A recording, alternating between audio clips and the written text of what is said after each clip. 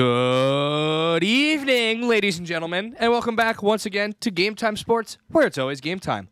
For my co-hosts Danny Curran and John Reggio, my name is Nick Chickley's, and we're coming to you live here on WXVU 89.1 The Roar every Wednesday from 7 o'clock to 8:30 or wherever and whenever you get your podcasts. And we begin today's show by recapping the Final Four. Unfortunately, after a phenomenal season, Villanova was not able to get over that last hurdle, falling to Kansas. In the Final Four, the eventual national champion Jayhawks led that game wire to wire. Got out to an unbelievable start. Did Kansas Jayhawks. I'm convinced that Steph Curry's not actually injured, but he stole O.J. Abaji's jersey for that first half, as I think he made his first 6 threes. And just kind of doomed the Cats there from the start. Villanova made two really intense runs, one in the first half, one in the second half, to get it as close as 6 with 6 minutes left, but Kansas was able to put the game away from there. Personally, obviously in the moment, that hurts really bad, but having the time to reflect, that's a loss you can live with, honestly. That's just a team where Kansas is a better team on paper, and they went out and they just shot the lights out all over the gym. Villanova didn't play badly. They didn't beat themselves. They didn't turn the ball over a bunch. They weren't taking dumb shots and missing them. In fact, I thought Villanova's offensive performance in the second half was one of the best that they've had all season. But it was just Kansas was making everything and defending really well, especially in that first half. Yeah, I mean, that might have been the best that we've looked offensively, especially in the second half, like in the whole tournament. Mm-hmm. And, I mean, you're going up against the 1 seed. You're down one of your better defenders, number 2 scoring option pretty much. And it's just a tough situation to be in for the Cats. But, you know, it was nice to be in the Final Four, and there was a lot of fight left in the team, but you could obviously tell that Kansas was just a more complete team. You know, they were able to put it all together, and they seemed pretty poised to win the championship after that performance, even though UNC did give them a pretty crazy fight. Yeah, we'll get to that. Yeah, we'll get to that eventually. Danny, last thoughts? Any thoughts on Nova? I said that going into the Final Four, any wins would be playing with house money. I mean, they got to New Orleans. That's really all I asked for. 4 years was just one trip to the Final Four. So. I'm sorry. Try the other mic. I don't know why, but mics 3 and 4, ever since they switched over, have not really been working all that well. They weren't even great with the other ones. I don't know. My mic and your mic work fine, but his are always barely coming in. It's very weird. Is that better? Yeah, a little bit. Really get in there. Yeah, there you go. Hell of a season for Villanova. Just disappointing that Kansas had to play their best game of the year. There's really not much Villanova could have done in the first half with as hot as Kansas was shooting, other than, I guess, play some better defense. And as I mentioned on the show last week, I think basketball is I think the NCAA championship is the hardest to win, just because you can have a team like that where they just get sizzling hot. But I did reference the Virginia Carson Edwards game. Virginia was putting hands up in their faces, and he was shooting 30 feet behind the back step backs. Abaji could pretty much get any open look he wanted. It was very clear that Villanova was undersized. Kansas's big man, McCormick, just kind of dominated them. I think he had 20 points of literally dunks and layups. So that was unfortunate. And I think one of the big turning points of the game was Nova cut it to 7 and got a stop, first stop in forever. Caleb Daniels comes down. The shot literally hit every part of the rims out. And then Kansas gets fouled, makes 2 free throws. Back to 9. So, unfortunate. You got to give a ton of credit to Villanova, Jay Wright, and their leadership there was one point at the game where I was thinking this might be one of the worst losses in the history of the Final Four. When it was a 20-point lead in the first half, I was like, oh my God, Villanova's about to lose this game by 40. But the fact that they were able to come back, no quit on the end of the team, just unfortunate that in the second half when Villanova was really making the run, I think they made 6 of their first 7 threes. Yep. Kansas was just firing back. Every 3 Villanova would make Kansas without response. Yeah. So I guess you got to give credit to Kansas, but still a great season for Villanova, and I'm excited for next year. Yeah. For me, the turning point was 6 minutes left. They cut it to 6 on the Samuels and 1, and they actually forced a miss, but they couldn't get the rebound. Kansas got an offensive rebound, scored. Nova scored again. That put it to 10. That was it. And then Christian Brown, even though his name's spelled Braun, just half a second left in the shot clock. Let me say a couple quick Hail Marys and just throw up the ball as I'm moving to my right from 30 feet away and have it be the wettest shot I've ever taken in my entire life. So, that. Christian Brown. First of all, Christian Brown just has a punchable face, so that really kind of You antagonizes see the me. picture going around Twitter of his neck after hitting a big three? Like the vein. Yeah, he's got It's kind of funny. Yeah. But yeah, can't complain. Listen, team went to the Final Four, so your regional champion. Team was the Big East champion. Had a better win percentage than the Big East champion because they actually felt like playing all their games. So, phenomenal season. Obviously, would have loved to get 2 more wins, but if you could have told me that this was how my senior season was going to go, I would say that's great. I would take that every time. That's a great season. I'd like to.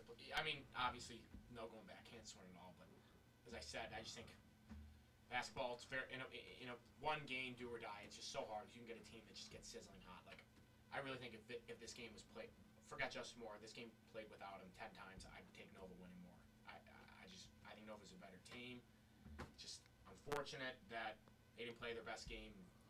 Let's not beat around the bush. They were asleep coming out of the gates. Yep. Turning the ball over. Yep. I think had 2 or 3 turnovers in the first 4 minutes. I think at the first media timeout they had 4 shots, 4 turnovers. So you can't come out in the final 4 looking like a deer in the headlights. Down 10-0. Once they went down 10, they were kind of just trying to battle back the entire game. Never were able to take the lead. But you got to give credit's due. Kansas is a veteran team. A lot of people are saying that this was, the COVID team that should have won it all in 2020. That those guys came back and they deserved it. So you got to give credit to them and Bill Self. But yeah, it's just a tough way for Samuels and Gillespie to go out. Yeah, what surprised me about the second half, kind of in particular, was that was obviously the better half that we had. But we pretty much played a 5-man roster. Yep. Antoine did play 19 minutes, but he was a complete non-factor. We hope to see more out of him next year, obviously. Yeah. Just because there's so much on the table that's left to be desired out of him, but it unfortunately could manifest itself in the Final Four. But I'm just happy that we were able to just keep up a fight and not completely lay over and die in the game. Honestly, in the very beginning, I thought it was just going to be a complete shutdown, and we wouldn't have anything to watch for the rest of the game. There was the pessimistic part of me thinking that. But then when they cut it to 7, and then it seemed like we had a little momentum, that it felt good. So, yeah, happy we went down swinging at least. Yeah. But I think another thing is we've been asking for Brandon Slater to step up, and he did. He had 16 points, made 4 3-pointers. So, got to give credit to him. Hadn't really had too great of a tournament up to this point, but he had a nice game, and Gillespie played well. I just wish Caleb Daniels and Samuels, who had been leading Villanova to this run, they didn't have 2 particular great games, so I wish they could have played a little better, but it is what it is. Still a great season. And for all the people that are negative about next year and saying that without Gillespie and Samuels it's a down year or whatever, I just can't disagree anymore. There are probably preseason rankings out already from someone. Well, the way too early rankings have Villanova at 15th, but those are assuming that Brandon Slater's not coming back, which would stun me. No, they're all of them are coming. Where's he going? Yeah, Dixon, Slater, Samuel, or Gillespie. Dixon, Slater, and Daniels are coming back. As is Justin Moore, but he will not be healthy at the start of the season. But you would assume that he would be at some point during next year. And then you got Longino. I don't know how long his surgery is gonna. I don't know how long he's gonna be out for, but hopefully he's ready to go for start of the season in November. And then I said this on the show last week that I'm not holding out hope for Antoine to do anything in the Final Four, and unfortunately, I'm not holding out hope for him to do anything next year. I think it's just probably a nice kid, but just a lot of injuries, and I just don't think he's going to stay healthy. But Trey Patterson, we got to see something out of him, and then Cam Whitmore. Really hope he doesn't ride the bench all year next year, because you're not a McDonald's All-American and 5-star recruit, whatever, for nothing. So hope Jay Wright puts him in the game, because Nova's going to need some youth next year, because they were very experienced this year. But I'd like to see maybe a younger team, because I don't think next year the expectation should be a national championship. But if you can build that young core up, a couple years, this team could be nasty. Yeah. So moving on from Nova to the championship game itself. What about Duke, North Carolina? Duke, North Carolina. You're Yeah, right. gotta talk Sorry. about that. But do have to talk about that. One of the my friend posed this question to me, and I kind of inclined to agree that was the highest stakes college basketball game of all time, because obviously a Final Four, obviously Duke, North Carolina, and then Coach K's potential last game if they lose, which they did, so it was his last game.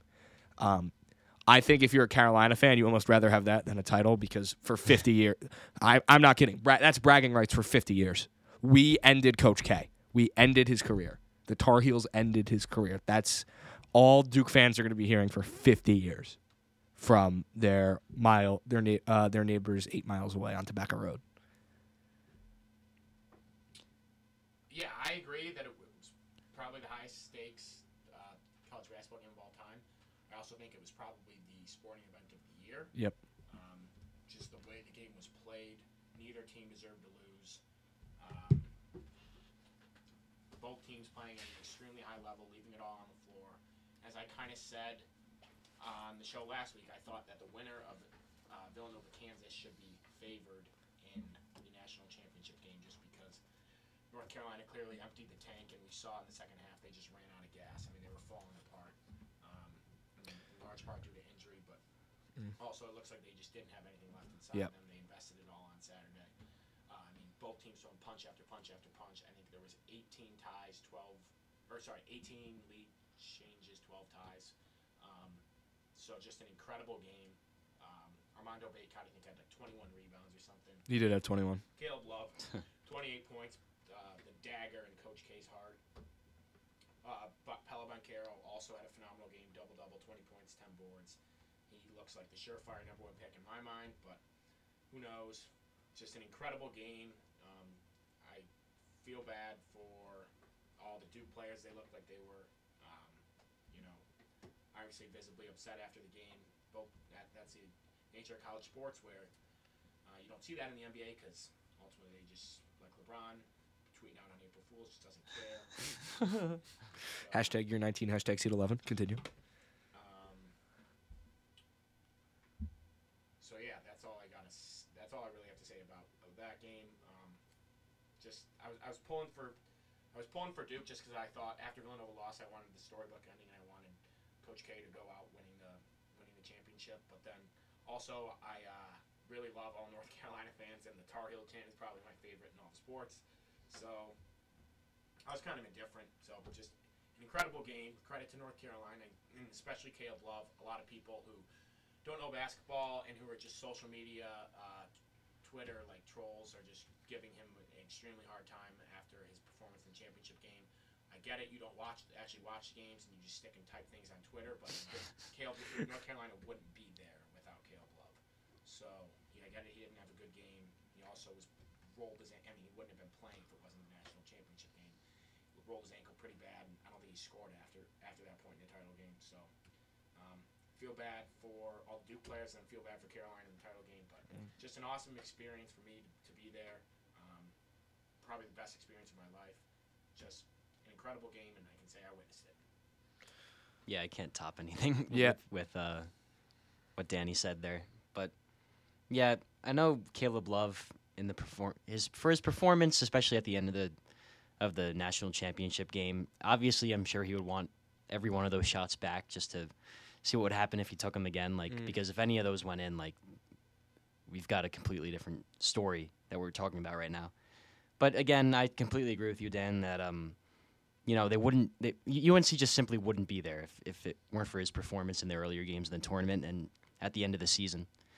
So he was completely invaluable to UNC. And Armando Bacot, I haven't even before the season started, I didn't really, maybe I've heard of him but didn't really know anything about him. But he's a complete dog. I mean, he grabs 21 boards in a college game in a Final Four. I mean, when have you ever heard of that happening in recent memory? Yeah. So I look forward to seeing his career develop, at whatever the next level that he plays at is, and because I don't know, is he supposed? He's not going to stay with UNC, right? I think believe he is. I don't know. He can't shoot at all. He can't. Yeah, he can't shoot, but I mean, he's got the presence down there. So if he does come back to college, like, let's see if he has like a Sheboy type of season next year, because he's board man getting paid, but he can also score. I mean, if he's on a healthy leg, like, he's probably doing even better in that championship game. But he also, like, him and Love just completely put the team on their back there. Not to discount anyone else like Brady Manick or Leaky Black, but they were great too. And without everyone, you wouldn't be there. But shout out to Baycott, like, Yeah, he was inspirational performance. He's the first player ever to have 6 double-doubles in one tournament. So, yeah. History. They do actually, some of these mocks do actually have him as a second-round pick if he declares this year. But he has eligibility left. Could go either way there. I think Brady Manick, I think, is out of eligibility. He's gonna get picked. He can shoot. RJ Davis might be as well, but Yeah. I believe Baycott and Caleb Love are gonna come back. But Yeah. I could be wrong. I mean, if they get both those guys back, that is a scary team in the ACC next year. I don't know anything about the recruiting class, but I'm assuming it's pretty strong because it's UNC. I mean, considering it's North Carolina, I'm sure they probably have a couple of top recruits in there, but I don't think North Carolina is like as much of the 5-star recruit as like Kentucky, Kansas, Duke. They I feel like they have more like 4-year players on the roster. They have three 4-stars coming and no 5-stars. And then do you want to just move on to the national championship game? Yeah, I mean, we've already been alluding to it, but I mean, obviously UNC comes out and throws a heck of a punch there in the first half, and the last 8 or so minutes of the first half, it looked like Kansas might not score again because they just looked inept there on offense. But I think, like Danny mentioned, UNC kind of ran out of gas there in the second half, combined with Kansas really getting hot. You saw more than once in this tournament Kansas kind of struggling in the first half and then coming out looking like a different team. In the second half, they played a lot faster. They got out and transitioned a lot more in the second half, and ultimately came right down to the wire. And Kansas made a few more plays, and they're going to be going home with a lot of hardware because of it. Yeah, another thing is people had been big on Remy Martin coming off the bench Mhm. in the second half. I think he was 4 for 4, 3 for 3 from 3. So he has to be, if you're looking at where that game really turned on its head, you got a first look to Remy Martin's performance in the second half. But yeah, just unfortunate for North Carolina. I mean, Baycott clearly wasn't, like, in warm-ups, he wasn't out there with the entire team, because they said that they wanted to, like, give him as much treatment or whatever before the game. Didn't really want him out there running around. And, like, it was just clear early on in the first half. He had to limp to the free throw line when he was getting fouled. Just an absolute warrior. Nobody like that in the NBA. But you got to give credit to him for sticking through it. And then he twisted his ankle again. I don't know if you guys saw the video, but, like, the floor Yeah, the floor bent. bent. North Carolina fans are not happy about that. Yeah, and that's kind of almost the same spot where Manick slipped on the last play of the game too. So, just And then what else? Oh, Manick got hit in the head once, very, very hard. yeah, Intentional elbow, but like Yeah. that looked like it hurt. it looked like he was out cold for a couple And seconds. then about a couple minutes, of course, doesn't come out of the game. Don't see that in the NBA. But stays in the game, gets hit again, and just I want to see Yeah. how many concussions that guy has, because Yeah. he did not look too like after the first injury. I thought like it looked like he didn't know where he was, but he comes back in, bangs in a couple threes. You can tell he's fine. And then lastly, Caleb Love twisting his ankle. I think that was either late in the first half or some point in the second half. And then Puff Johnson, the younger brother of Cam Johnson, coming off the bench there, scoring 11 points, and then puking on the floor. Like, It was clear North Carolina invested everything, but got to give credit to Kansas for coming back. I was pulling very hard for North Carolina just because I despise Kansas, but I guess you got to give credit where credit's due. They didn't quit, and they're national champs. But yeah, Christian Braun, whatever you said, Nicholas, I agree. He really started to frustrate me towards the end of the game. He's now my most hated player in college basketball.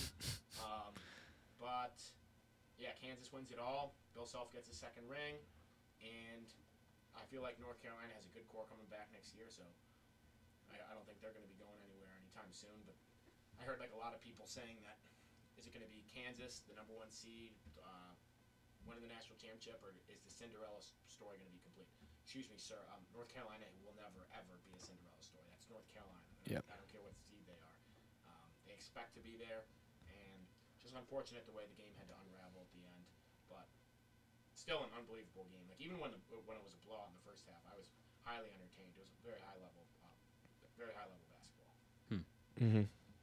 Yeah, you could definitely tell, like, everyone on the floor was playing like that was the last game of basketball like They will ever they'd play. ever play in their lives. And, like, I agree with you, Danny. You're not going to see that in the NBA because, like, it's a job. It's not like a passion. But in college, it's a lot more like they're playing a lot more like they're passionate about the game. I'm not going to say the NBA players aren't passionate, but, you know, like Kobe, Michael Jordan, like, you see the passion they have out there. But in this game, you're never going to see you're not going to see people puking on the floor like that. And, like, people trying to play through, like, a near broken ankle almost. Yeah. Like, that's just how it is. I want to add, going off of that, there are 2 players in the NBA this year. There's only 2 that have started every single game for their respective teams. Did you guys see this? Do you know who? Yeah, do you know who these are? I did see this. It's Mikal Bridges and Sadiq Bey, and I think that tells you. I think that screams a lot about Villanova. Yeah, just attitude, I guess. Yeah, They've got the attitude. only 2 in the entire league to start every game for their teams. So, kind of a natural segue there to the NBA. We are in the last week of the regular season. We have not talked about the NBA a ton this semester on the show because we've just had a lot of other stuff to deal with. But if you look at the standings for the first time in a while, you may be surprised to see that the one thing that really I did not realize until this morning, the Toronto Raptors have cleared the play-in. They're in. They are in. Right now they're on the 5 line, and they can't really move up past that. They could fall to the 6, but they are firmly in the playoffs after a couple years of really struggling after Kawhi Leonard left. They did make the playoffs during the bubble, and I think they made the second round. Yeah, they did make the second round, losing to the Celtics, but they missed the playoffs and the play-in tournament entirely last year, having to play what they did not play any games in Canada because of COVID protocols, so they treated it basically, we have 82 road games. And listen, you don't have Kyle Lowry there anymore. Obviously, Kawhi is long gone, but this is a team that still has a lot of players that played big minutes on the championship team. You have you got obviously Pascal Siakam leading that team. Fred Van Fleet is one of their better players as well, and then you add some young guys like Gary Trent Jr. and Precious Achiuwa to that team, and they're solid. OG Anunoby as well. So I'm surprised to see them in this position, but Solid year for the Raptors. really solid year for them. I don't love their chances, quite frankly, against any of the top 4 seeds, but just wanted to highlight that real quickly. Moving on, because I do want to discuss the top of the East, top 4 seeds. It's just an absolute dogfight right now.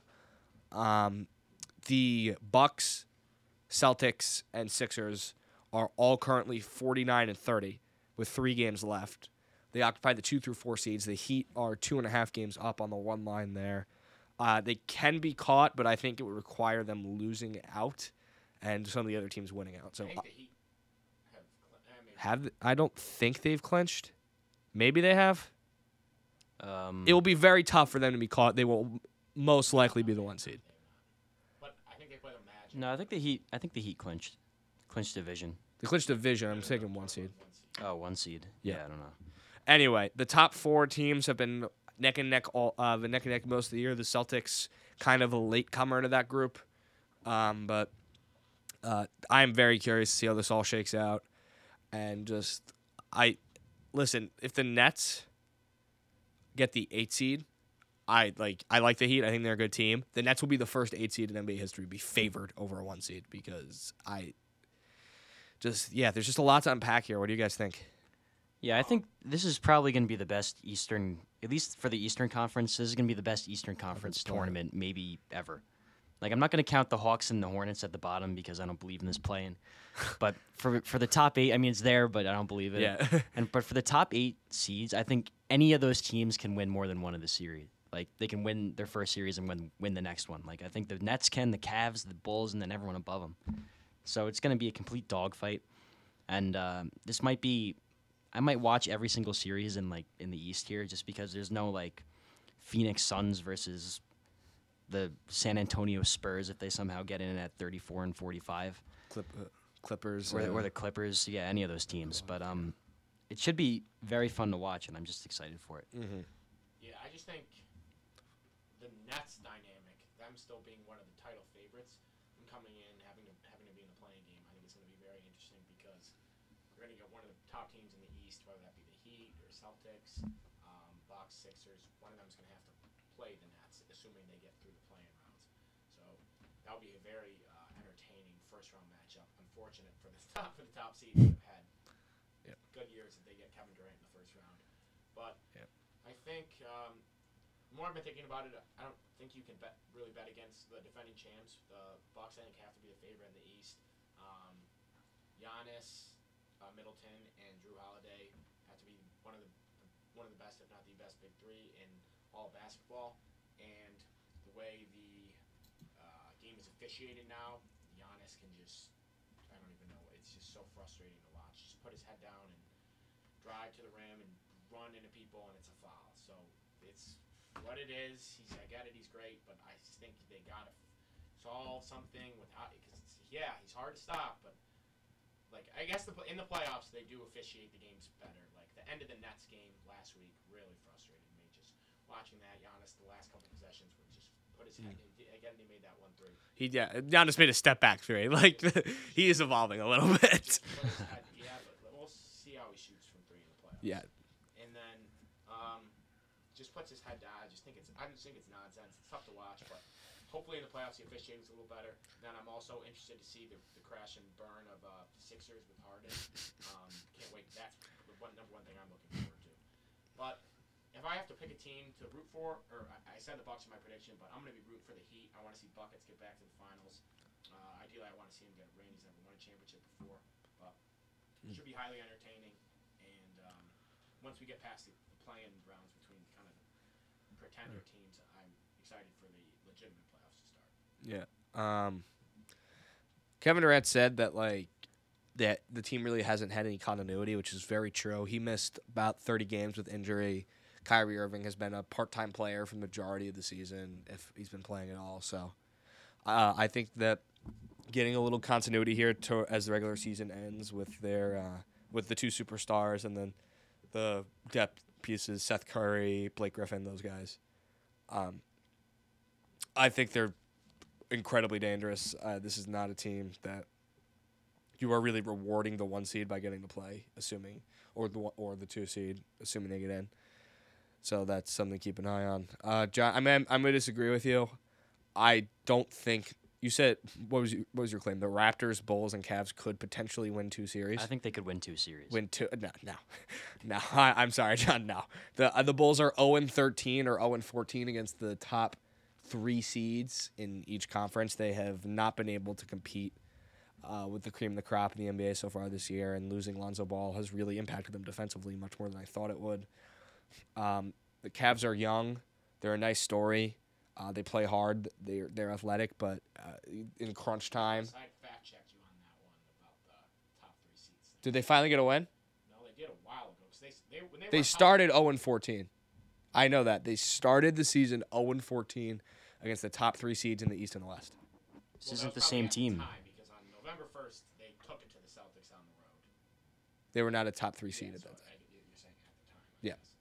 Okay. I think that was when I think for the East that would be the Heat, the Bucks, and the Sixers. Yeah, I mean, if you had the same exact seeding 2 months ago, I don't think it would be the same story. But now we're all at this point. My point still stands. Okay. The Bulls have been unable to compete with the cream of the crop in the NBA so far this season. That's fair. And then the Raptors, I just again, great story. I just don't think they have the firepower to win multiple series. I could see them maybe giving the Sixers a little bit of a hard time, but I can't see them winning 2. Yeah, so just looking, I don't really want to talk about the play, and I don't really care about the Hawks Hornets. As John mentioned. I know Danny picked the Bucks to win the East, but that's my pick as well. The best big 3 in the NBA. probably a top 2 player, if not not best player in the NBA right now, and Giannis Antetokounmpo. He's getting better, which is scary. Just scary to see. You forget he's still only 26. He's won 2 MVPs, Defensive Player of the Year, champion, Finals MVP, and he's getting better, which is just horrifying for the rest of the NBA. Drew Holiday is one of the best guard defenders in the league, and Chris Middleton down the stretch has made some big buckets for this team.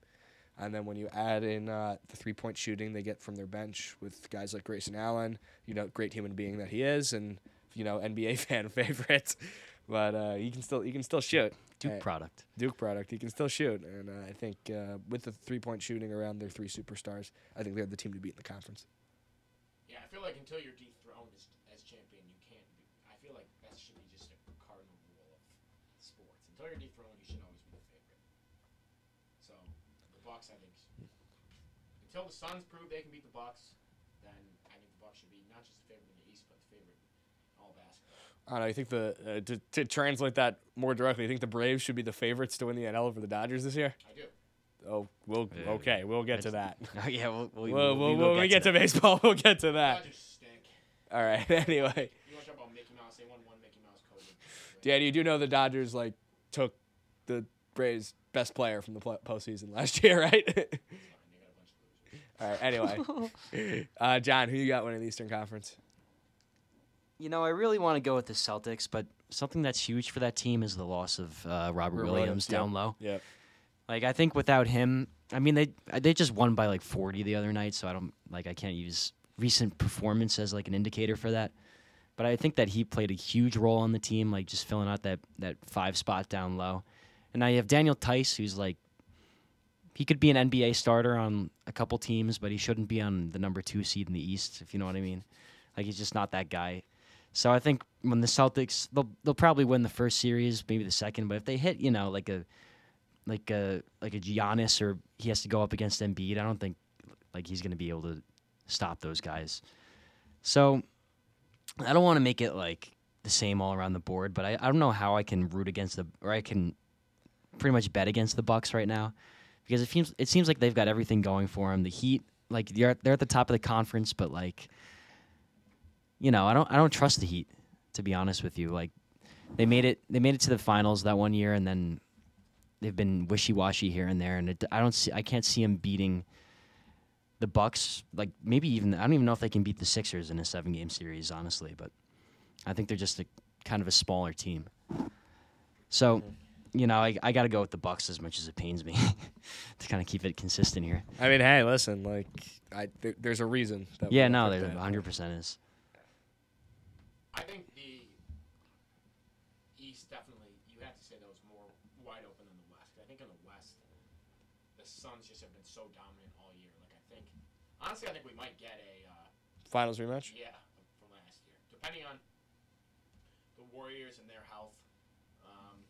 No disrespect to the Grizzlies, but I don't think they're quite ready to truly win a championship with how young this team is at the moment. But they're definitely going to be a team to be reckoned with. I mean, they already are, but I'm saying title-wise in the coming years. But I think the Warriors are fully healthy with Draymond. The emphasis, they need Draymond, Steph, and Clay.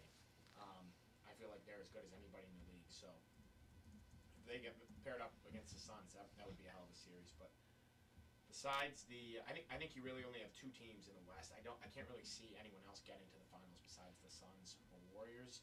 But I think the Eastern Conference, I could really see 4 or 5 getting there. So I think the East is definitely more wide open this year than it has been in years past. Great natural segue there to the Western Conference playoffs. As Danny,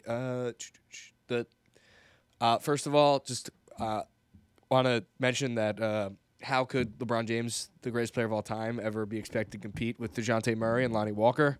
The Spurs have clinched the play-in over the Lakers, who were eliminated last night with their loss to the Suns. I don't know how people even thought that was going to be a fair fight.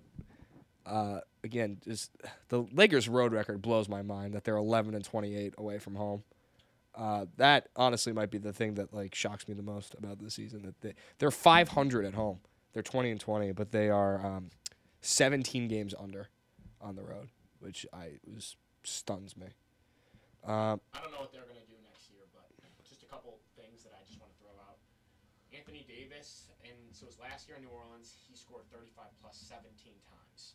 His first year in Los Angeles, he scored 35 plus 10 times. This year, he did miss 40 games, but he didn't score over 35 once. You guys know who the worst three-point shooter in the NBA is, percentage-wise? Is it Anthony Davis this year? Wow. So, for all the LeBron haters that are just so delusional and can't get the hatred out of their mind that say he built this team, sure. But LeBron James, in my opinion, isn't the best general manager of all time. He's the best player of all time. So, as Magic Johnson said, the whole move to get Russell Westbrook, which people have been ripping on him, I guess, on social media, but some people are also defending him, saying it's not Russell Westbrook's fault. He's terrible. He's a team killer. He has been his entire career. So I never really understood why they went with paying him a ton of money. So I think objective 1A for next year is cutting ties with Westbrook. Magic Johnson pointed out that the Lakers or DeMar DeRozan expressed interest in going to Los Angeles, but the Lakers didn't reciprocate the interest.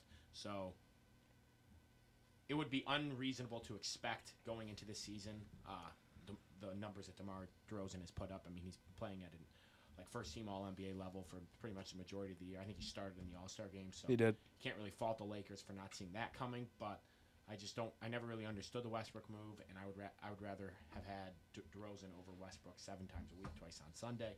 So that's interesting. And also, I think Anthony Davis. It's just he's coming down to past his prime. I mean, it's tough to say that it's so early. I think he's only like 30. He's not, dude. I think he's 27. I think 27. I don't think Anthony he's. Davis? I don't think he's 30 yet. 29, 30. Let me look. I don't think he's 30 yet.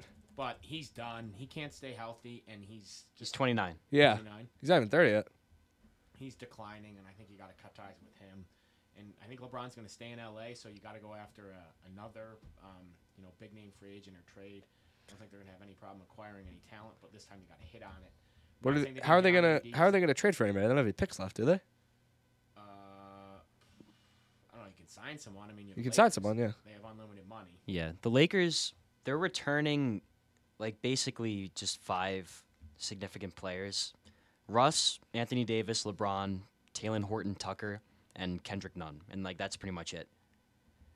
And they're going to be and there's 3 more, but I think they're Stanley Johnson's on there, but they're all borderline G League guys. So it's gonna be interesting to see what they actually do in the offseason, because you got one more year of Russ, one more of LeBron, and then how do you build around that? Do you just give up next year too, because you're kind of stuck with all this, and then you don't I think you have to immediately cut ties with Westbrook. I think that has to be your first objective. I don't think you can win any. I mean, you can't win anything with him on your team, so you just got to get rid of him. And then AD, I don't think he can stay healthy, and yeah, well, he's got same even when he is healthy. He doesn't have that ability to go out and just dominate a game like he used to. His contract has 3 more years left on it, so. Okay. I don't know. Maybe I don't know what they're gonna do with that contract, or try to trade him, because I'm sure that there would be a lot of teams interested in acquiring his services, but. We'll see. NBA offseason. Obviously, we still got to focus on the end of the regular season. Yeah. Playoffs, Yeah. That's for later. That's for later. Unlike the Eastern Conference, actually, I take that back. In the West, I really think the Timberwolves are a team that people should be afraid of. I think that if they play the Grizzlies, there is a very good chance they beat them. The Grizzlies, I get it. They're a great team. They're a young team, but they're very young. The Timberwolves do have a little bit more experience. They have Patrick Beverley, who's the most grizzled veteran I could possibly imagine on that team, along with D'Lo and Cat. I think they're a tough matchup for a lot of people. And obviously, John Morant is the Grizzlies' best player. I don't understand they're 20-2 without him. That is, it's not like it's 8. It's not like it's 9-1, where it's a smaller sample size. They've played over a quarter of their season without him, and they are 20-2, and I can't tell you why. They have a good supporting cast. They're a deep team. I mean, clearly, but they're 20-2 without him, which means they're 35-22 with him. Yeah, I don't know. Those numbers do not line up, but I don't think there's any disputing that he is still. I mean, He's still their best player. I'm not arguing that. But yeah, those I don't know. It is tough to explain. John, what are your thoughts on the Western Conference? I like the T-Wolves too. I mean, I think they're kind of flying under the radar this whole season. Like they beat these big name teams, and then everyone like memes them, and, like they meme the bigger team on social Yep. media, like, oh, you just lost to the Timberwolves. But I mean, Cat has been Cat for the past however many years. Like consistent center, he can shoot. Like, what's there not to like about him? Anthony Edwards is like honestly one of the most underrated players in the league right now. He's putting up 22 a game, and you barely hear about him unless he like throws down a monster dunk on top of someone's head. So he's not getting any commentary. I haven't heard about D'Angelo Russell in the longest time. He's putting up 18 a game. I mean, they're a good team, and they have that kind of firepower to go up with anyone. Not that I'm saying they're gonna vie for a championship or anything, but they should definitely. You should look out for them. They're not going to be an easy out. I whoever definitely they play. agree with both of you. I'm also very high on the Timberwolves. I've been saying Karl Anthony Towns and Anthony Edwards are phenomenal basketball players. Anthony Edwards is a rising star in the NBA. So I totally agree that if they were the 7th seed playing the 2-seeded Grizzlies, that the Timberwolves would have a fantastic chance of upsetting the Grizzlies. But if we're talking about title contenders, I don't think the Grizzlies or Timberwolves are there yet. No. But I mean, they could give anyone in the West, including the Suns, trouble. Like they are by no means a just shoe-in cake. We're gonna bring out the brooms and sweep you. The Timberwolves are a good basketball team. They're young. They can shoot. If you're a high seed in the West, I would much rather play like the Pelicans or Spurs or I don't know what. Yep. Kawhi and Paul George's health status. I doubt we'll see Kawhi because he just takes his health so seriously. I know he never rushed himself back, but That's true. apparently Zion Williamson's family expects him to play in the play-in. So yeah, I was telling. What did I yeah, tell we you were guys we were talking about this yesterday. in class? That's kind of a game changer if he comes back and plays in the play-in. I'm not saying that they beat the Suns or even really take them to 6 games, but they'd have to be the favorites to get the 8 seed then. And Yeah, imagine he sits out for it's over a year now, Yeah. right? And then all of a sudden he's in the playoffs. He's like, okay. I want to see like what that would actually how Zion plays right now because I have no clue. I don't even know what the dude looks like anymore. There's Where all did those you stories see about that? his weight. And Apparently his stepfather or something yeah. like came out to the media and said like, And yeah, he's I not expect gonna Zion to play? play this year. Yeah, like the most random person that could have came out and said that. No, that would be hilarious if he comes in and dominates. the Yeah, playoffs. imagine he drops like 40. But are you sure? Like Kawhi and Paul George together, like you don't want to face that. Like You don't, but I don't think Kawhi's coming back. that's unfortunate. What about Jamal Murray in Denver? What's his status? Well, actually, apparently Kawhi Leonard was seen at a Clippers practice. So I don't. Yeah, and they see Ben Simmons at the Nets practice. Well, Ben Simmons he's has not been going to ruled play. out. He's already been rolled out. Yeah. The Nets with Simmons would have been a lot more intriguing. I still think they have a good chance, but with Simmons, I probably would have picked them to win the East. Jamal Murray ramping up his preparation towards return. That was 2 days ago. So I assume he's going to be back for the first round of the playoffs. So hopefully. But obviously, while all these guys are great players, the overwhelming caveat is all of these guys have missed like a year, Oh yeah. if not more. Yeah. Having to shake off the rust and be ready to go. There's no guarantee that they are of themselves when they first come back.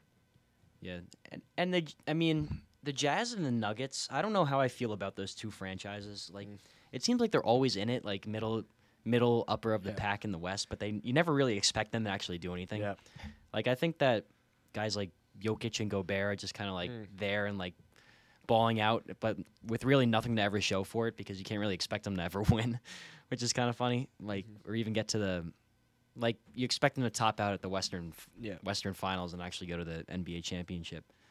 But, yeah, I don't really ever expect anything out of those two teams. But to kind of bring it to the Dallas Mavericks here, Yeah, I was just I'm gonna liking say. what I see out of the Dallas So Mavericks. I was gonna say, since the year hit 2022, this has been a different team. They are 32-12, 20 games over 500. What are we talking about? The Mavs. Since January 1st, they are 32-12. In that span, Luka is averaging 29, 10, and 9. In the past 2 months, he's playing the best basketball of his already illustrious career, averaging 32, 10, and 8. on 47% shooting from the field and 40% shooting from three, which when you consider the degree of difficulty on his three-point attempts, how many step backs he takes, is unbelievable. I will die on this hill. You guys can laugh at me if you want. Currently, today, the best basketball player in the Western Conference is 77 in Dallas.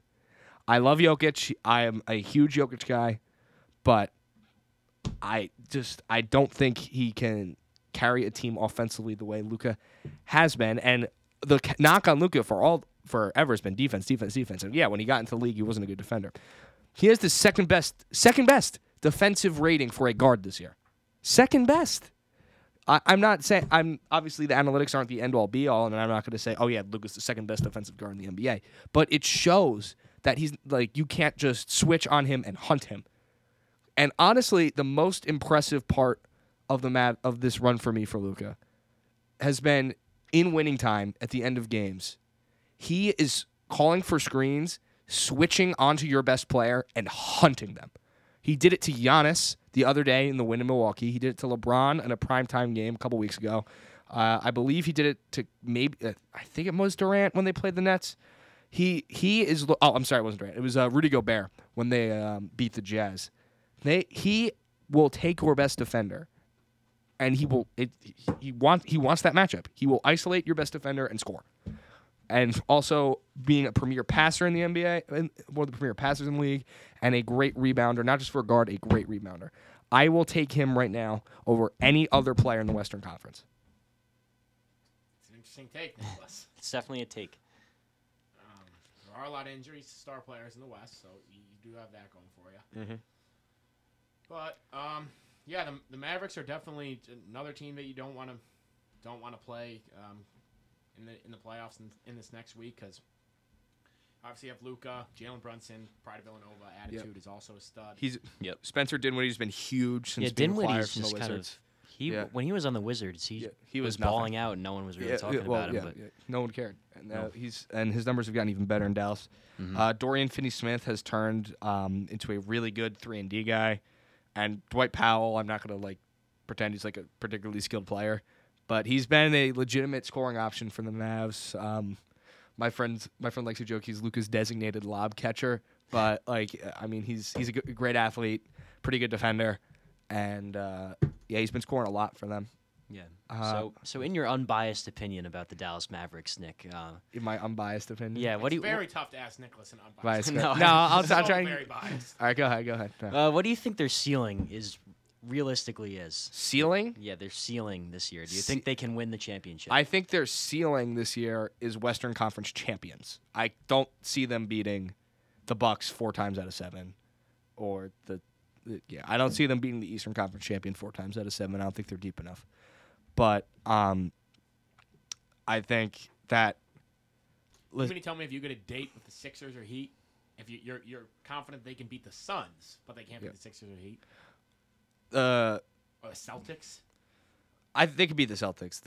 I don't know why Luka's used the Celtics, and there must have been 6-year-old Luka must have really loved Dirk, and then the Celtics beat up on the Mavericks, because every time he plays the Celtics, it's I'm personally offended and will score a buzzer beater in your face. But I do think their ceiling is conference champions conference champions, because in all likelihood you're getting the Bucks, you're getting the Nets. The big advantage that they have in the West is no matter who they play, Luka's going to be the best player on the floor. If you play the Bucks, that's not true. If you play the Nets, that's not true. If you play the Sixers, that's arguable. So I think my unbiased, realistic ceiling is that. With that said, that's ceiling. I'm not saying that's going to happen. They could lose in the first round. I don't think they will. They're a better team than the Jazz. But I'm hoping they get on the 3 line, so that they can try to avoid the Suns for as long as possible, because that's going to be a brutal matchup.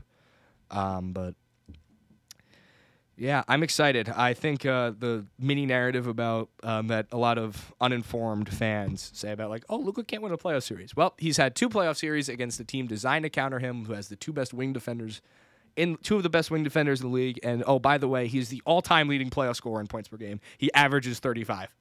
Averages. So I think that little mini narrative from a lot of uninformed NBA fans is going to die a quick and painful death. this postseason, but hopefully they can go on a sustained run here.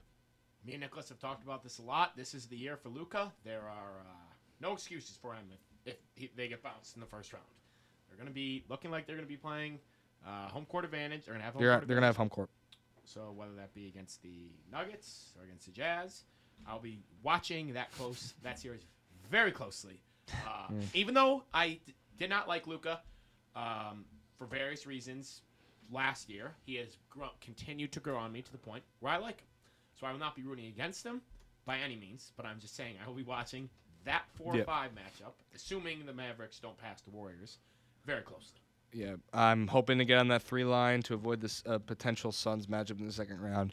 The Mavs do have the tiebreaker with the Warriors. Do we have a timetable on Stephen's return? Because it seems like the Warriors are currently playing with fire. I will look that up. They're not gonna 3-7 in their last 10 games. Yeah. They have 1-2 in a row.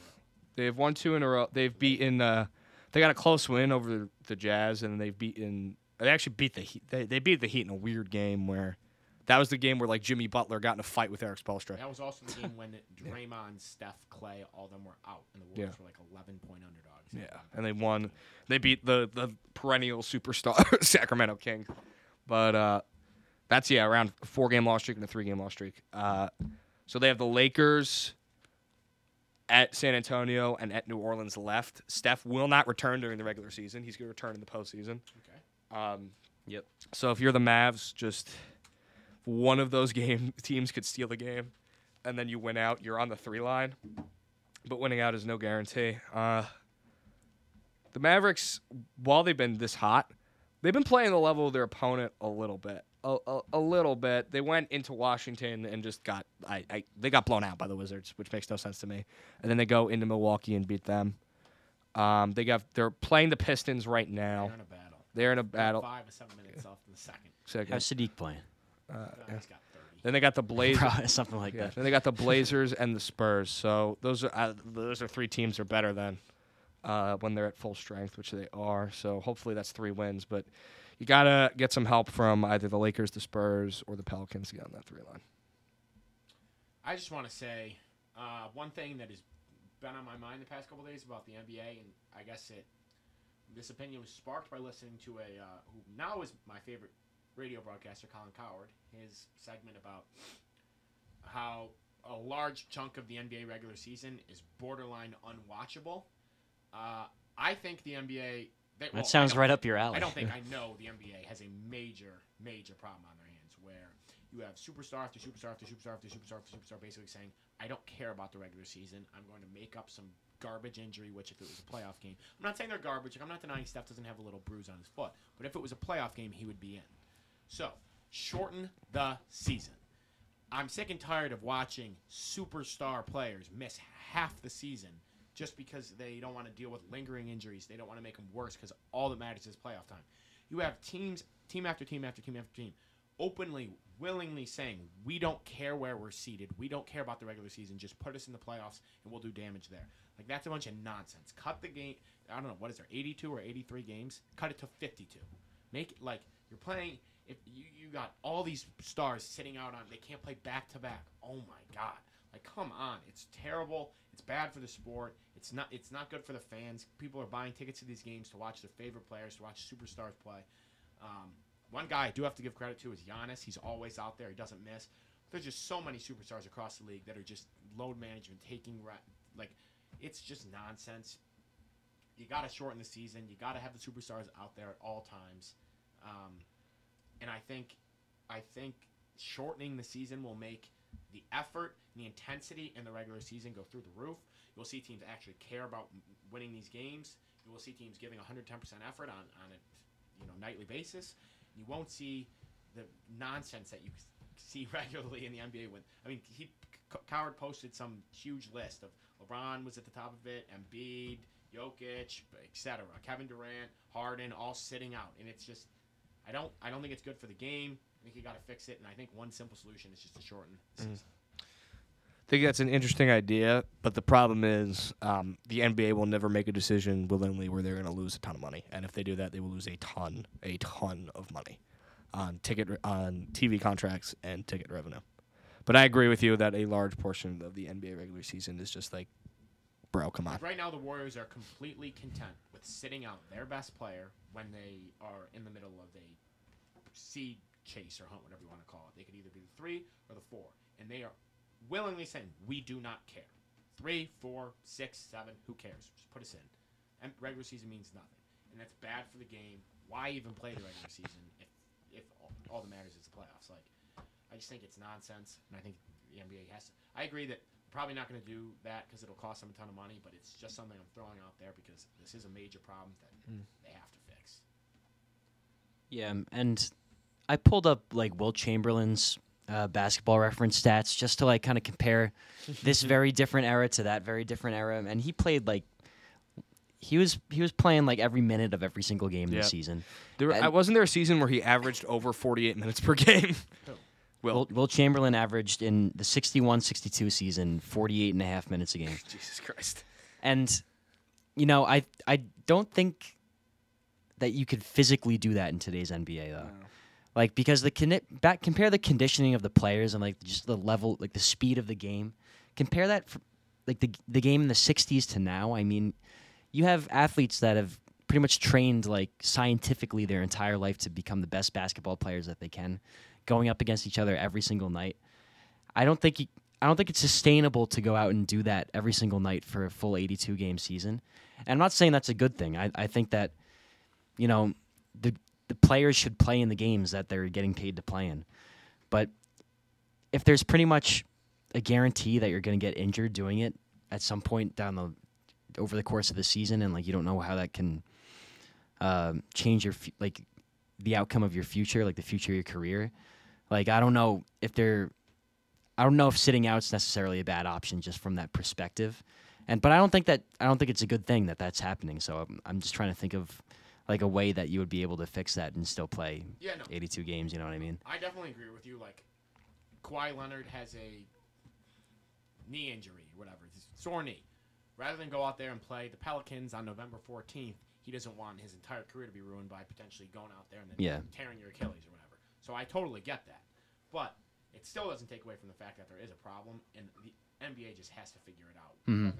Like, I don't know if the players would care if they didn't get paid, but maybe don't pay them if they don't play. Like, I mean, for the superstar that are making $100 million contracts, they're probably not going to care. But I just think the NBA used to be like the NBA's always played 82 games. Like in the early 2000s, you didn't see load management. Yeah. And I don't know if it's LeBron, I don't know if it's Greg Popovich and Kawhi, but who you would point the finger at to say you started this. But the past decade, the NBA has just been like, just taken turn for the worse. Yeah. I think they got us.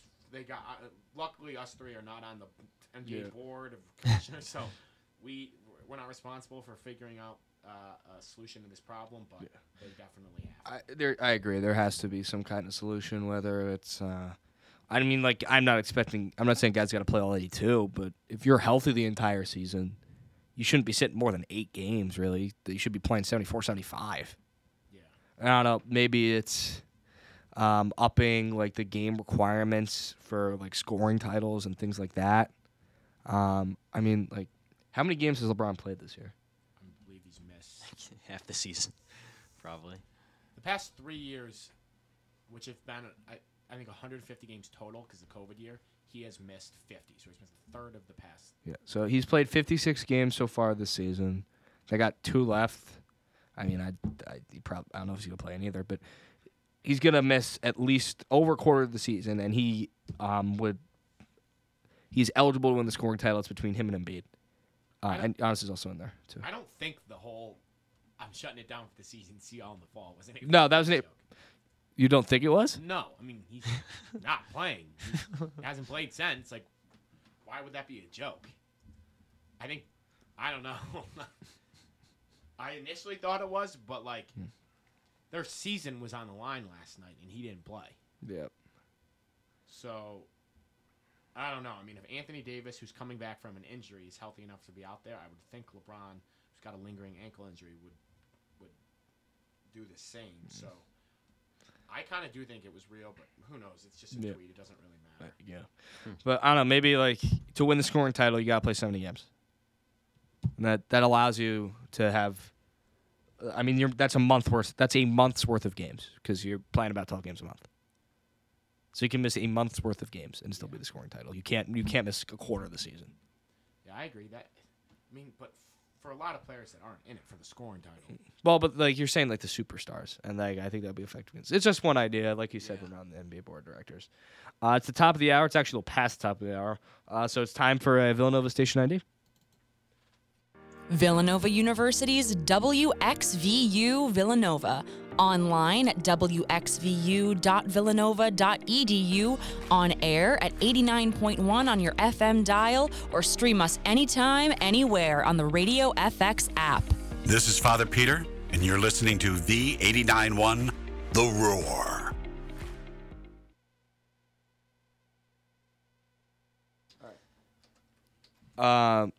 Yeah, so that's going to wrap up our NBA coverage for today. We'll be talking more about it next week when the playoffs start. I know that tomorrow's a national holiday, but really quickly, Danny and John want to talk a little bit about the Masters, so take it away. Yeah, we'll just spend a couple. Tomorrow's a national holiday for 2 reasons. Tomorrow, yeah. A tradition unlike any other is starting. For one reason. 2 of them. Yeah, you got it. You're a baseball fan, but the Masters is the biggest event in all of golf. Golf, it is. John, you start. Yeah, so there are a ton of storylines around this Masters. There usually are. We've got Hideki Matsuyama, who won it last year. He's returning, and with arguably the best champions dinner. He's got a very good assortment of Japanese food. I don't know if you saw that. Yeah, no, it looked really good compared to like Bubba Watson. Like, yeah, like he had grilled chicken breast. He could have had anything. Grilled chicken breast, and then someone else won. Good menu. Bubba wins again. Grilled chicken. Exact same menu. Grilled chicken sandwich. Yeah, I saw that. Okay, we said this is going to take 5 minutes. But Tiger Woods, who was in a pretty horrific car accident a couple months ago, or was it a year? It might even be a year ago. I think it was a year now. Yeah. February, so over a year. Yeah, it was a long time ago. But this is going to be his first. It's his first competition since that injury, right? Yeah. And there was a lot of. Oh, he played like the father and son with Charlie.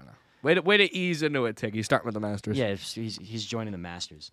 But I saw a picture of him today in his practice round, and it on the 18th green, and it literally looked like the last Sunday of the Masters, like the amount of people that were there just cheering him on.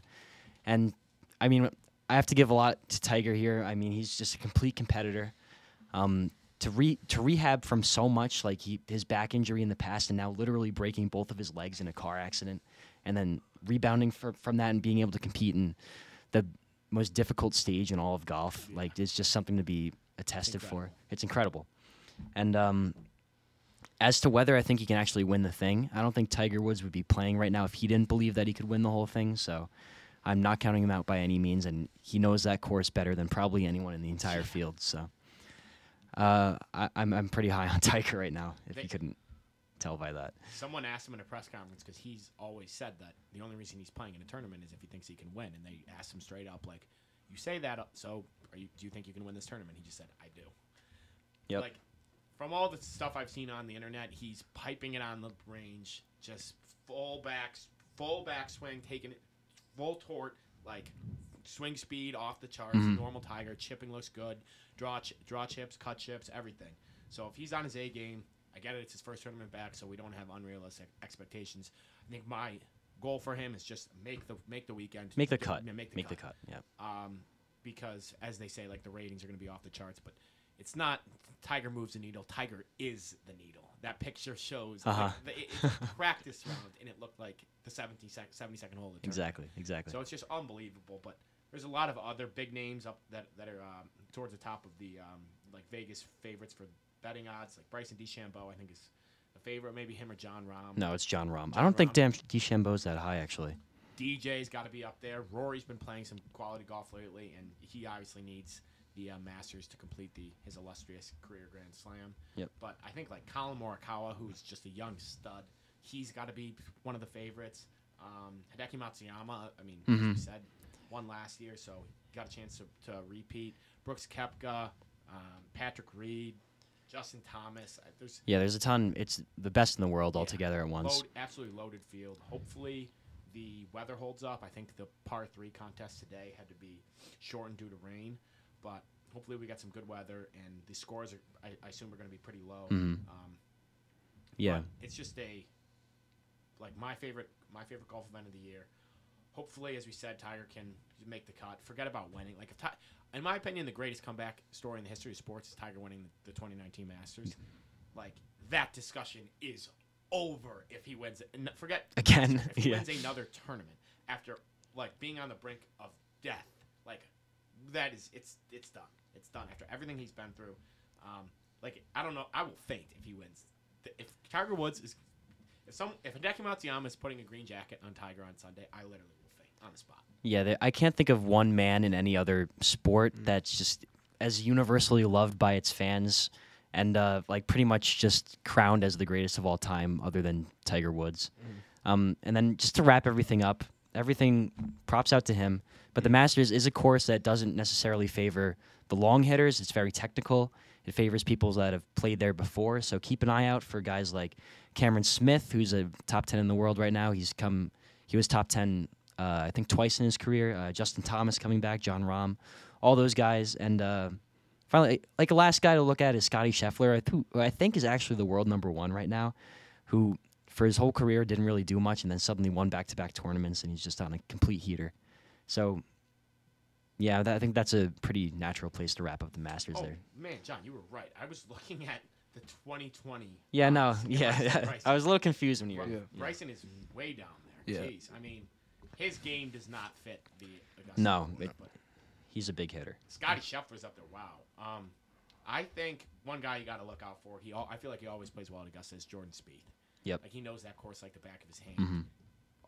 When his putter's on, he's probably the best putter in the world, and we all know that's the key to winning at Augusta. So I feel like you can never count him out, no matter how well he's playing going into the tournament. But don't want to focus too much on it. We'll talk more about it next week. But just very excited with it. I'm not like the biggest golf guy, but if Tiger is like two strokes down going into Championship Sunday, and he walks That out would be there in that insane. red shirt, oh my God. Whoever his playing partner is just might walk off the course. It's over.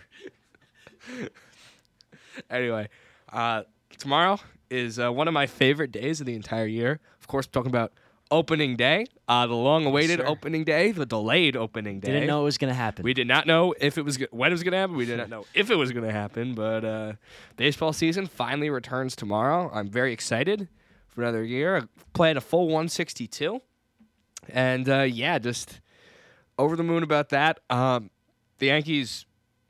Aaron Judge gave his deadline to be extended to today, and it didn't happen. So not so thrilled about that. Trying to focus on the positives, which are of course the season starting tomorrow, and I just think just talk about in general any John, any predictions, any hot takes, anything like that you want to kick us off with? Hot takes to kick us off. I mean, I have a great hot take to kick us off that has nothing to do with the Yankees. Okay, yeah, no, you go ahead then. I actually want to hear it. The Detroit Tigers are going to win the American League Central. Really? Yes, that is my hot take. They're listed at 6-1 right now, which I cannot believe. I think their roster is just as good, if not better, than the White Sox. I think the White Sox. Detroit Tigers. I think the White Sox. I think the White Sox really overperformed last year, and they lost one of their better starters. Did they lose Rodon, or they lost? Who did they lose? To free agency.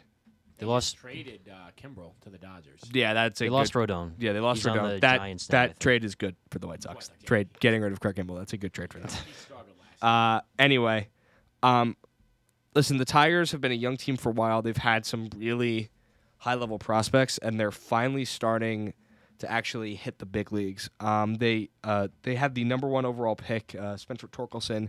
He made the team out of camp this year. He's going to be in a big impact guy for them. They acquired Eduardo Rodriguez, formerly of the Red Sox, who's one of the more experienced pitchers for his age in the league. He's pitched in the World Series, the World Series champion.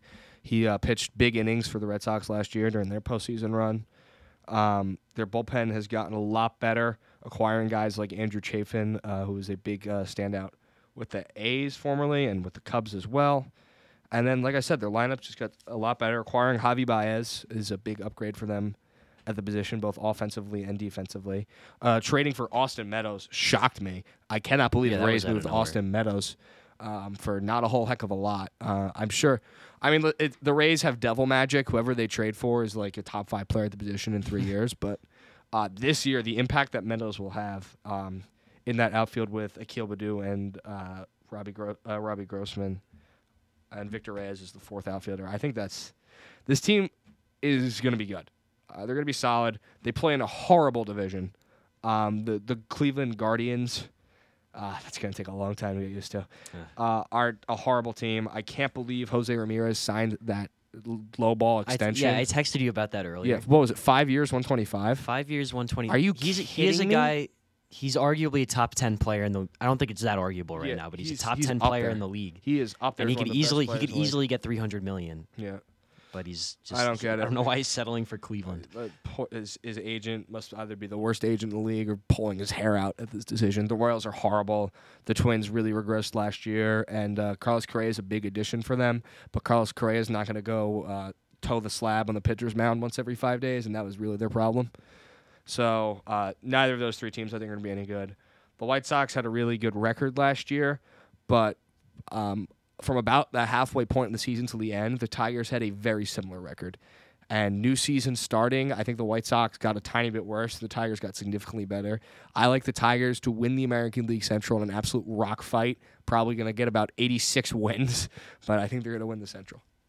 Yeah, that's interesting because I probably, along with a lot of other people, completely just counted the Tigers out looking at this season just because they haven't really done anything since. When was it? Like 2014, maybe was the last time. I want to clarify. I acknowledge that the Tigers thing is a hot take. Yeah. The White Sox are not. Do not get confused. The White Sox are not a good team. They had a good record because they played in an awful division. Arguably the worst. The AL Central last year was arguably the worst division in sports. Do not get confused. This is not a great team. This is not a good team. There are probably there's at least 6 teams in the American League better than the White Sox. At least. 4 of them are in one division, and we'll get to that. But sometimes you see teams that, divisions that people rip on for the majority of the year get into the playoffs and then make a run. Yeah, and what happened with that last year? I'm just saying, like the Giants, when they would get in as like NFC East, and New York Football Giants would get in. They're a terrible team. Super Bowl. Yeah. ACC's horrible. Dominate the tournament. I mean, Chicago White Sox, be a bad baseball team, make playoffs, get embarrassed. They get embarrassed. They lost 3-1. I think it was blow 6-run lead, win. No. Say it how it was. Blowout. White Sox blow out the Astros. Blow a 6-run lead in that game. I don't care. And then I think the Astros made 4 errors. Blow out. Okay, but anyway. John, what's your hot take or any? If I had to pick one, just because I know my own division the best, it would be the Marlins. Honestly, the Marlins have probably one of the youngest teams in the entire league, and they've just been developing these guys for the past. It's probably been 3 or 4 years. And now they're all up in the big leagues. Their pitching staff has as much potential as any in the league. Honestly, just the potential to be great. I mean, Pablo Lopez is a guy. Sandy Alcantara, he's coming too. You got Eliezer Hernandez, and they can honestly just develop into 1, 2, 3 guys just like that. They've got Jesus Aguilar, I think is one of the more underrated first basemen. He's a big power hitter, but good defensively. He can kind of hold down that position. Mm-hmm. But they've picked up guys like Jorge Soler. Jazz Chisholm just keeps getting better every year. So, Joey Wendell at third even. So. I think it'll be an eye on him. I think it'll be better, but Fangraphs has him at 82 wins right now. Yeah, I don't buy. 80. I don't buy that. Which I don't necessarily buy, and this is still like a dark horse kind of pick. But I don't buy that. Yeah. I think the division's going to be too competitive, but I think they'll finish ahead of the Nationals. I don't think they'll be in last. And Nationals aren't good. No, I think Juan Soto might be requesting a trade sooner rather than later. When you see that extension that he turned down, yeah, he is the second best player in baseball, and he's coming for that number 1 spot. Who are the Dodgers? The runaway favorite to win the World Series? They're the favorites. I don't know if they're the runaway favorites. I'm just gonna go off of Fangraph odds right now. I'm looking at they're pretty Vegas. Reliable. They have a 14% chance on this, the next closest are the Blue Jays at 12.5%. Blue Jays are the best it's team. Not necessarily a Blue Jays are the runaway, best but team in the American League. League. Yes, they probably are. they are. What? Yes, they are. Okay, yeah. By the way, Vegas, they're plus 500. Jays are next closest, plus 900 on BetMGM. So that's by a sizable margin. Yeah, but yeah, the Blue Jays are. If you have not been following baseball super closely in the last few months of the regular season last year, as well as the off season this year, the Blue Jays are the best team in the American League. As much as it pains me to say it. So I'll shift my question. Are the Dodgers the runaway favorite to win the National League? Yeah, not yeah. Yeah, it's pretty runaway. Yeah, I'm trying to think of team in a 7-game series. I'm trying to think of a team that can hang with them in the NL. Like, I know the Braves just beat them, so like maybe the Braves got a lot worse. NL Central's Phillies? terrible. NL Central's terrible. Philly's got to win 83 games first.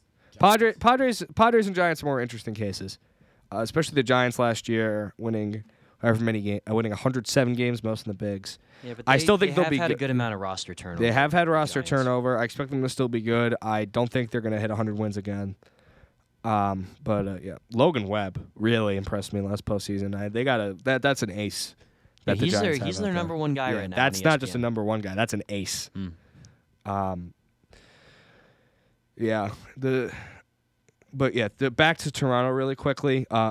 They did lose Marcus Semien, who was one of their better hitters last year, but they immediately turned around and traded for Matt Chapman, the defensive superstar third baseman from the A's, who not too bad with the it's bat not too bad either. with the bat either. They have the best hitter in the America. I'm sorry. They have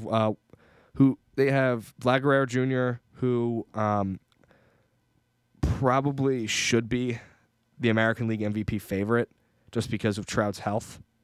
Obviously Trout's the better player, but because of Trout's health, I think Vlad should probably be the favorite.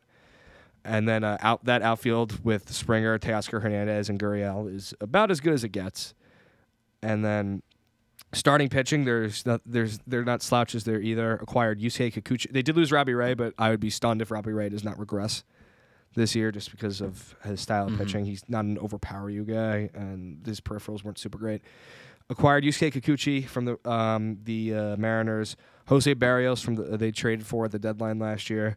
He looked dominant at times last season. And then you pick that with Hyun-Jin Ryu. Kevin Gausman, too.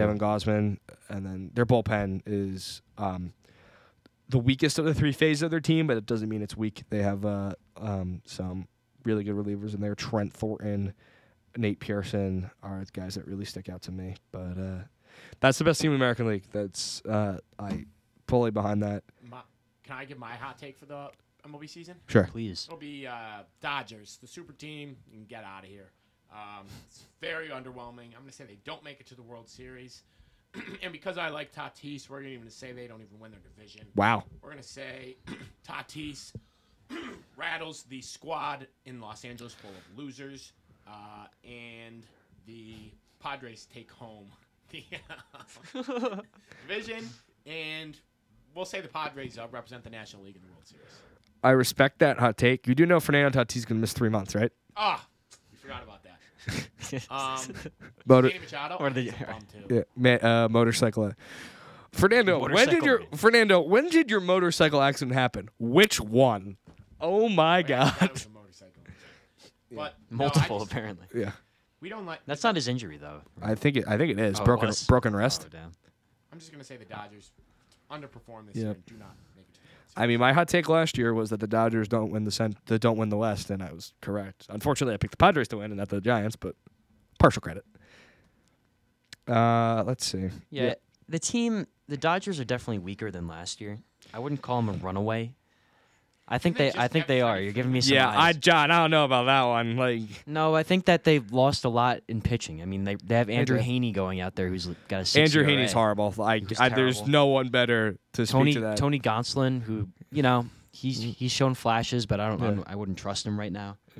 They're gonna get I have no idea what Trevor Bauer's situation is. I think he's still under contract. Yeah, So I think the team's pretty much given up on him though. Yeah. from what I can imagine. And did they trade And that? Cody Bellinger is getting worse every yeah. single year. So I I think they're still all that the said, best team in the NL. yeah, all that said, Austin Barnes, Will Smith is probably the best catching tandem in the league. Your infield is from left to right: Turner, Justin Turner, Trey Turner, Gavin Lux, and Freddie Freeman.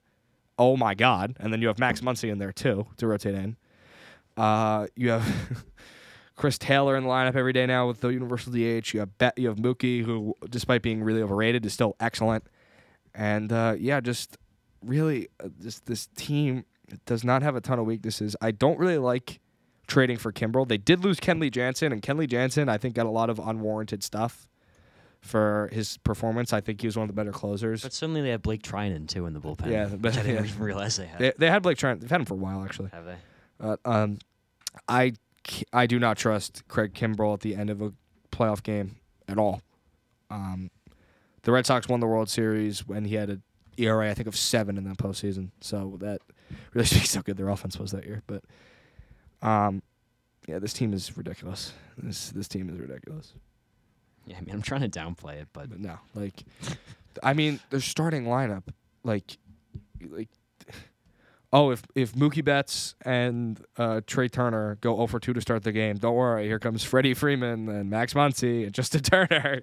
But they are 5-9, and are they in the Cactus League or the Grapefruit League? I don't know. They're Cactus. Yeah. So I mean, preseason's always a really good teller of what's going to happen during the regular season. Oh yeah, when the game's on the line, when that's what spring training's so funny to me, because the game's on the line where the rookie ball pitcher is against the career middle single A player with the game on the line, and people are like, "Oh yeah, it's really concerning that the Dodgers are 5-9 in spring training." No, but yeah, they are the best team in the league on paper by a sizable margin. But with that said, listen, they didn't have the best record in baseball last year, and they were the best team on paper last year. They didn't have the best record, and they didn't even make it to the World Series. So, as certainly anything can happen. For my Yankees this year, I'm expecting a much better play. I don't know how much they can improve the record simply because their division is so good. I submit. I've never seen a division this good. The fourth guy is projected to win 85 games. The Astros got a little worse. The four best teams in the American League, in my opinion, are in the American League East.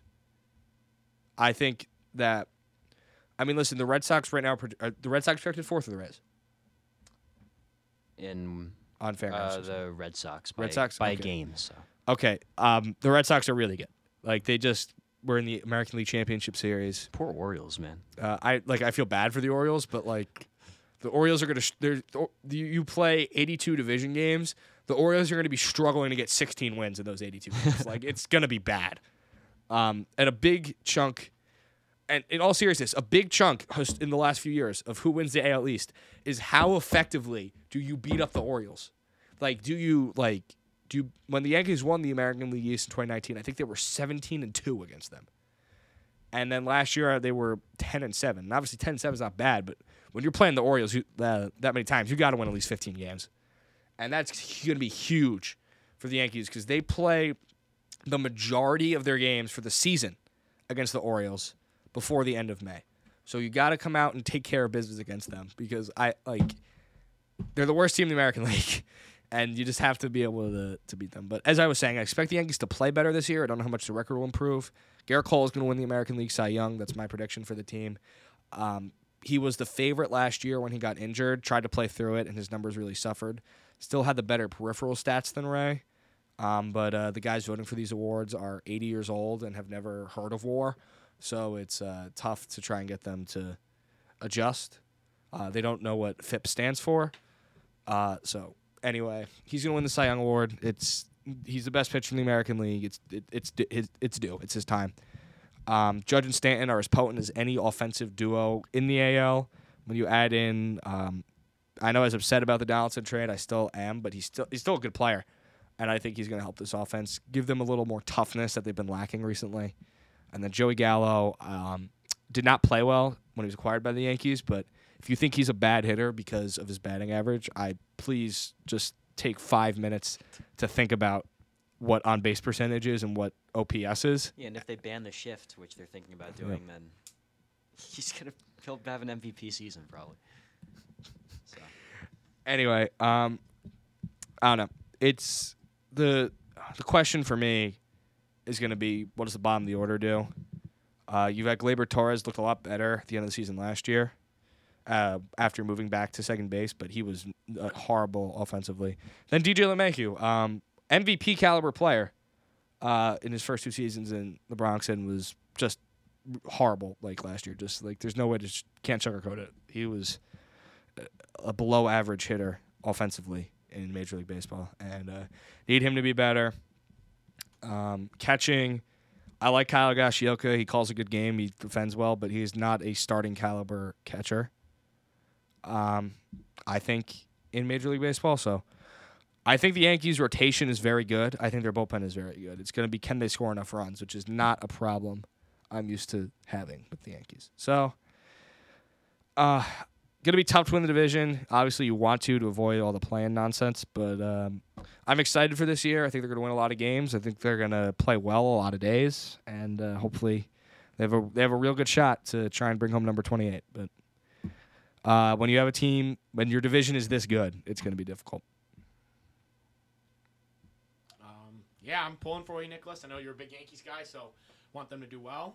But yeah, the AL East seems to be the best division in baseball, so it's going to be tough.